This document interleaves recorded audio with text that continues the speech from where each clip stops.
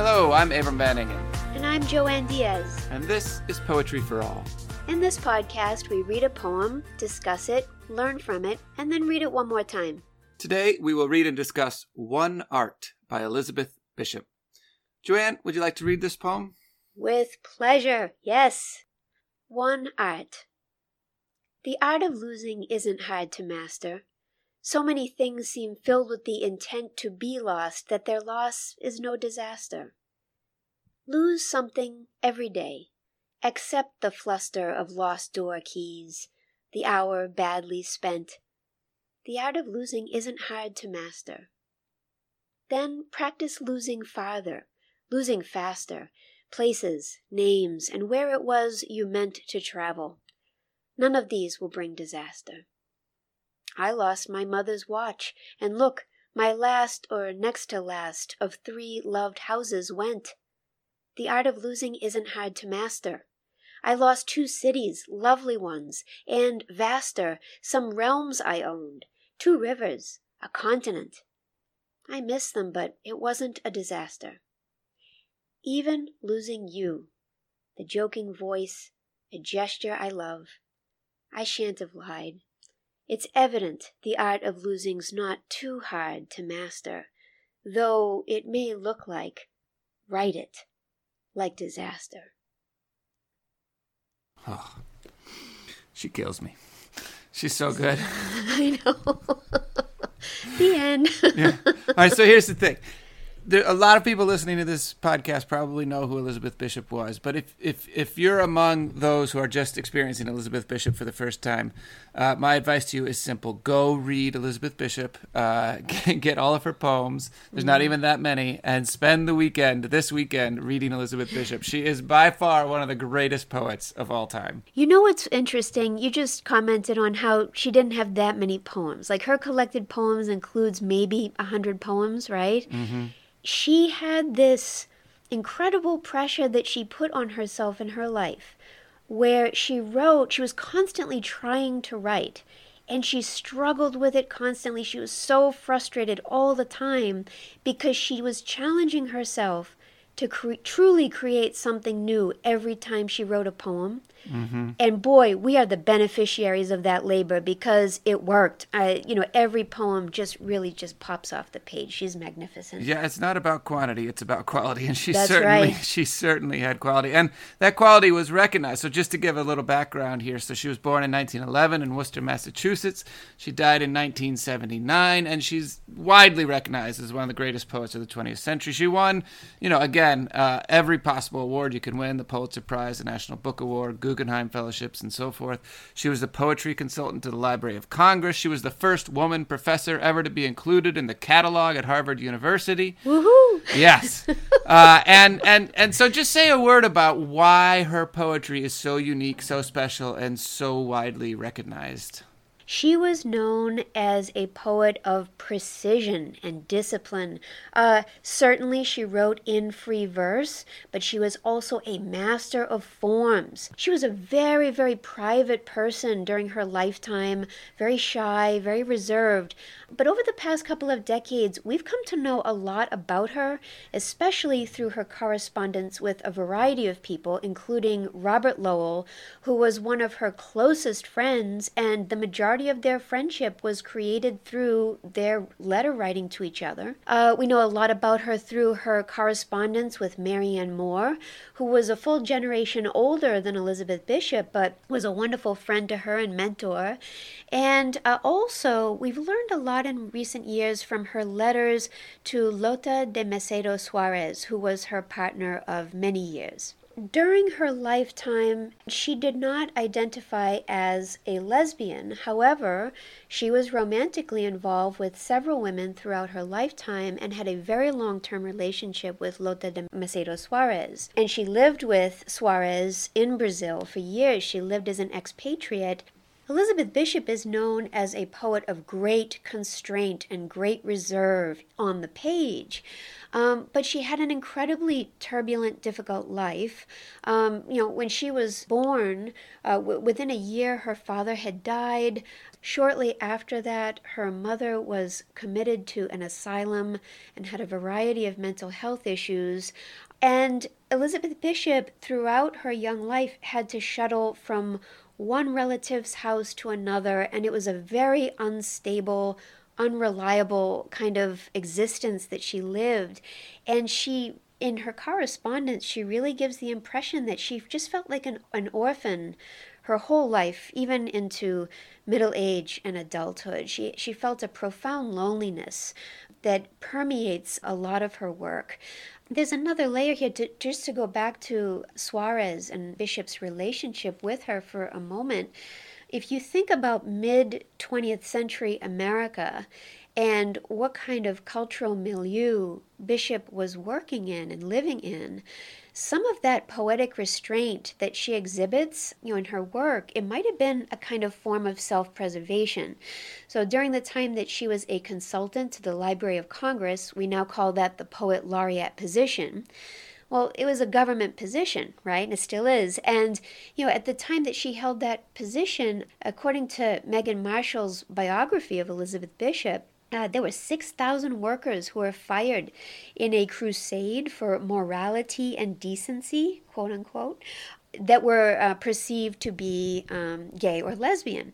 And then also following up on that, in the 1950s, the American Psychiatric Association's first DSM, Diagnostic and Statistical Manual of Mental Disorders, that categorized homosexuality as, quote, a sociopathic personality disturbance.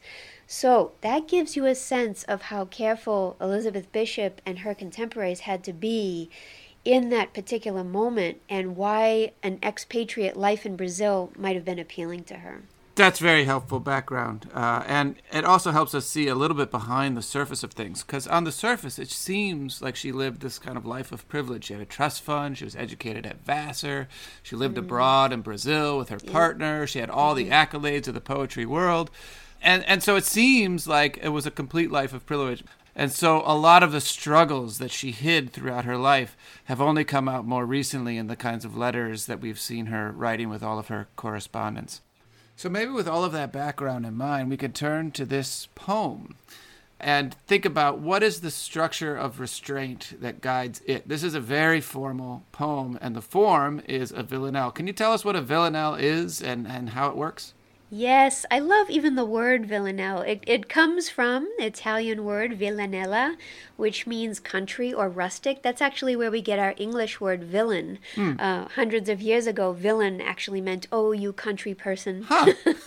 I had no idea. I know. And so it's a very old form, hundreds of years old. It has its origins in France and Italy. And like the sonnet, the villanelle is written in iambic pentameter. So da-dun, da-dun, da-dun, da-dun, da-dun, right? That really steady beat. Unlike the sonnet, the villanelle has a song-like refrain that keeps appearing, sometimes with variation and in a sort of alternating way from one stanza to the next. Now, the way to create a successful villanelle is to really latch on to some kind of two-line sentence of aphoristic wisdom that can provide an anchor for the refrain in the villanelle, right? And it's very, very difficult to do, and most of us fail. I have tried many, many times and have failed many, many times. So I'm here to say it is incredibly difficult, but that's all the more reason to celebrate those poets who are able to do it really well. That's great. Yeah, and so maybe just to give a few examples, and perhaps the one most people will be most familiar with is Dylan Thomas's "Do not go gentle into that good night. Do not go gentle into that good night. Rage, rage against the dying of the light." And for those who know that poem, they remember the way that it comes back and comes back and comes back throughout that poem. There are 5 stanzas in a villanelle. The first 4 are 3 lines long, and the last one is 4 lines long. The first stanza begins by setting up the refrain in the first line and the third line. So we call that A1 and A2. And between A1 and A2 is B. And B sets up a rhyme scheme that's going to be followed all the way through. So this sounds very complicated, and it is. This is why it's very difficult to write one well that doesn't sound incredibly stilted and forced and just like a failure. And so when we get to be blunt. Well, it almost sounds like a math problem more than a poem, doesn't it? Yeah. But that's important, because this is where formal verse has value. So I think sometimes when people who are new to poetic forms look at the form, they feel like, oh, this is so rigid, it's so controlled. But sometimes, especially with intense emotional or intellectual material or chaotic material, finding that form to anchor the chaos is absolutely essential to its articulation. Does that make sense? Yeah, and it seems to directly impinge upon how we read this poem. Yes. Which is so much about containing the chaos, processing the chaos, making the chaos something that can be processed. Yeah. Would you like to start by maybe even looking at that first tercet of the poem, the first 3 lines? Absolutely. So if you think about this poem and the first line of this poem, the art of losing isn't hard to master. We're supposed to be an iambic pentameter, which means we're supposed to have 10 syllables in the line, da-da-da-da-da-da-da-da. And we are almost there. It's almost perfect, absolutely perfect iambic pentameter. The art of losing isn't hard to master. Like something went wrong. And so what's really super interesting about that first line is that it's not quite mastered. Well, and it's not because Elizabeth Bishop can't do it. We know she can do it. She's so good at that precision. However, if this is a poem that is presenting advice on how to lose things, and it is not able to doesn't have a mastery of the iambic pentameter line, already you wonder if you should believe it, right? Mm-hmm. Well, and as you were pointing out before we started recording, what exactly is the art of losing? I mean, is losing a kind of art? It seems like losing is what happens when you're artless, or that you haven't mastered something is how you lose things. How is losing a possible art in and of itself? Well, it's completely counterintuitive. Everything that I associate with loss is usually negative and something to be avoided. And yet here she's suggesting that it can be a kind of art. So we get the art of losing isn't hard to master. So many things seem filled with the intent to be lost that their loss is no disaster. How do you understand this first stanza as setting up the poem that follows? This is what I mean about setting up theoretical or aphoristic sentences that convey some kind of theory or wisdom, right? Mm-hmm. And so this feels like a couple of generalized statements. The first is, what I'm about to teach you is actually not that difficult to do. Already, there is something that animates things that makes them losable. So why don't we embrace it and not call it a disaster? It's a very provocative, strange way to begin this poem, and it sets up axioms that I then want to see return perhaps differently throughout the poem. That's great. Yeah, and then we move into that second stanza. And as we've talked about many times in this podcast, stanza, it comes from the Italian meaning room, and each stanza kind of forms a certain room in this poem. So the second room in this poem, we now move to commands. Lose something every day. Accept the fluster of lost door keys, the hour badly spent. The art of losing isn't hard to master. So we've got these commands that are telling us what to practice, how to train, how to begin to get this art ourselves. Look too at what Bishop is doing with enjambment and caesura. So enjambment occurs when there isn't punctuation at the end of a poetic line. Caesura occurs when there is a deep pause or punctuation in the middle of a poetic line. The reason that's important to mention now is because look what she does. Lose something every day, pause. Accept the fluster of lost door keys, pause. The hour badly spent, period. what she's doing there is she's messing with the iambic pentameter to make sure that she creates variation so that you don't get bored with it, so it doesn't feel monotonous, right? Absolutely. And the other thing that she does here, again, following from the first stanza, is she's masterfully unmasterful. Yeah. And so in the first stanza, we talked about how that first line goes on one syllable too long. Well, here you have what's sometimes called a slant rhyme or an off rhyme. Fluster is supposed to rhyme with master. Yeah. But it doesn't quite rhyme. And that slant rhyme shows us that she is herself, despite her sort of authoritative voice, a bit flustered as we're getting going. And if you look down the poem, there are other places where this recurs. And so in the fourth stanza, my last or is supposed to rhyme with master. Yes. And then 2 stanzas later, gesture is supposed to rhyme. And so these slant rhymes, these off rhymes, show that this is a poetic speaker who's trying to say up front, look, this is so easy. I'm a master of this. Just follow my lead. And at the same time, the poem is masterfully showing how this is a thing that is overwhelming the speaker, that cannot be mastered.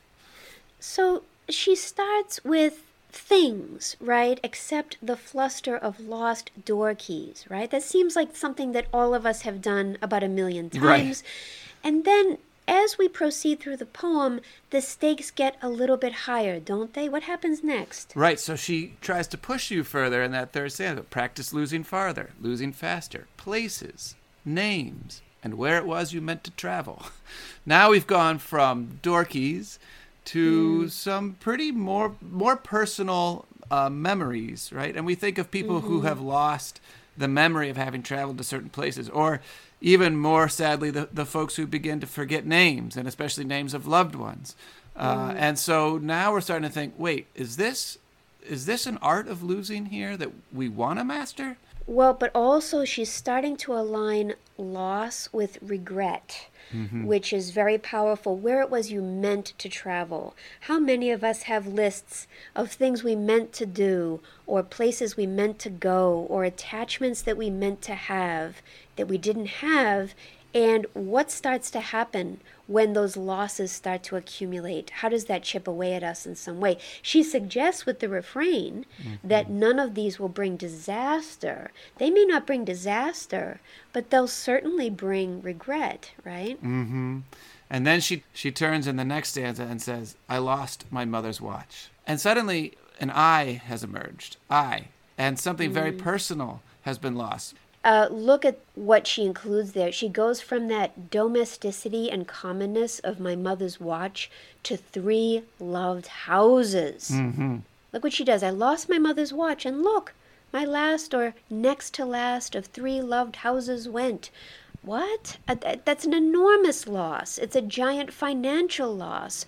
It's a loss at least of a place that I'm sure had some incredible importance or significance to the speaker, right? I also love what you're saying about this being the first appearance of the word I. In the context of the 1950s and 60s, when confessional poetry was the norm, the fashion in American poems and poetry, you have a poet who is so reluctant to say very much about the I at all. So when you see it, you're like, wait a minute, does that give me some insight into, something about her sensibility, right? And then you see this refrain return, and this is where the villanelle's strength really comes in. The more this refrain appears, and especially the way that Bishop uses it in this poem, you get the sense that, wait, now she's trying to convince herself. Yeah. Yes, and then the stakes get even higher in the penultimate stanza. I lost 2 cities, lovely ones, and vaster some realms I owned, 2 rivers, a continent. I missed them, but it wasn't a disaster. I mean, how much is a person capable of losing before we can call it a disaster? Right. And before they get, in a certain sense, broken by all these losses. And here is the first hint of a break. I miss them. So you're getting more and more of a sense of confession. You're getting more and more a sense of, okay, let me admit that losing is not great.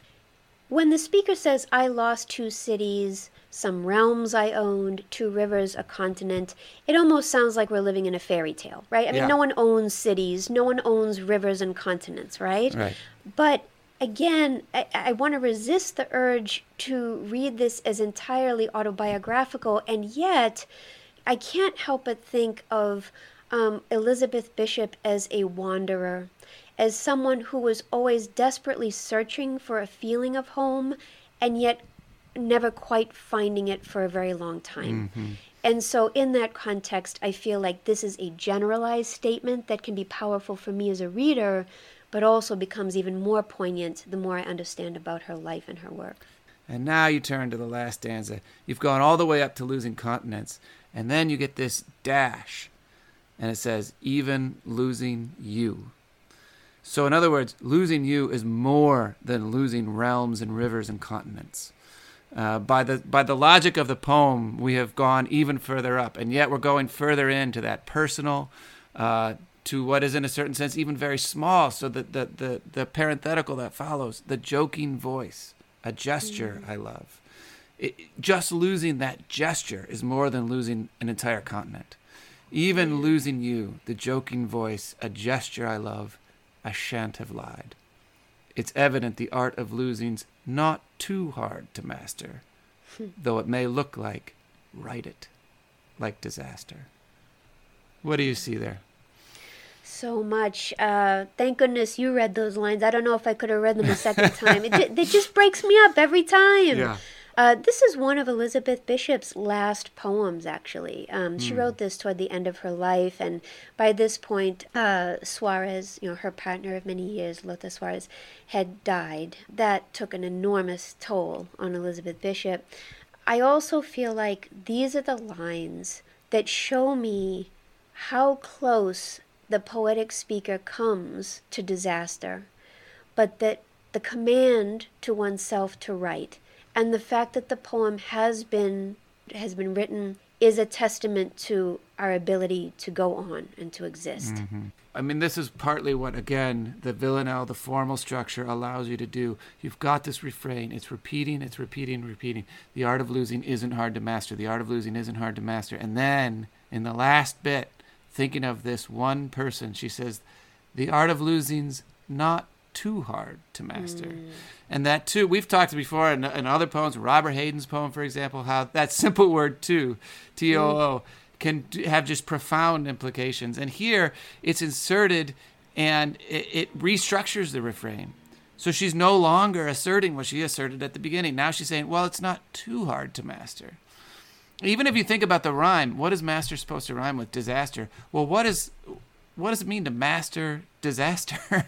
Yeah. And is that something we want to do, or is it the disaster that's mastering us? And part of the craft of this poem is showing the reciprocal relationship between those two words throughout, where you're losing control and regaining control and losing control and trying to regain control all the way through.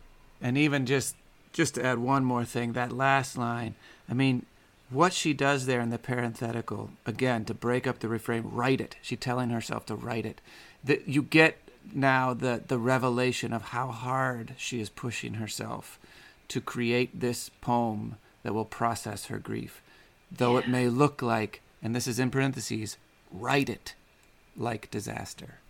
It feels like she's addressing us as readers at the beginning of the poem, but it's so clear by the end she's addressing herself. This is a struggle she's having within herself, and we're watching it, and it's very, very powerful for that reason. Well, with all of that in mind, would you like to read this poem again? Yes. One art. The art of losing isn't hard to master. So many things seem filled with the intent to be lost, that their loss is no disaster. Lose something every day. Accept the fluster of lost door keys, the hour badly spent. The art of losing isn't hard to master. Then practice losing farther, losing faster, places, names, and where it was you meant to travel. None of these will bring disaster. I lost my mother's watch. And look, my last, or next to last, of 3 loved houses went. The art of losing isn't hard to master. I lost 2 cities, lovely ones, and vaster, some realms I owned, 2 rivers, a continent. I miss them, but it wasn't a disaster. Even losing you, the joking voice, a gesture I love, I shan't have lied. It's evident the art of losing's not too hard to master, though it may look like, write it, like disaster. Wow, thank you. Thank you. That is so good. For more information about Elizabeth Bishop, her life, her magnificent work, please visit our website at poetryforall.fireside.fm. And you can subscribe to Poetry for All wherever you get your podcasts. Please be sure to follow us on Facebook, Instagram, or Twitter.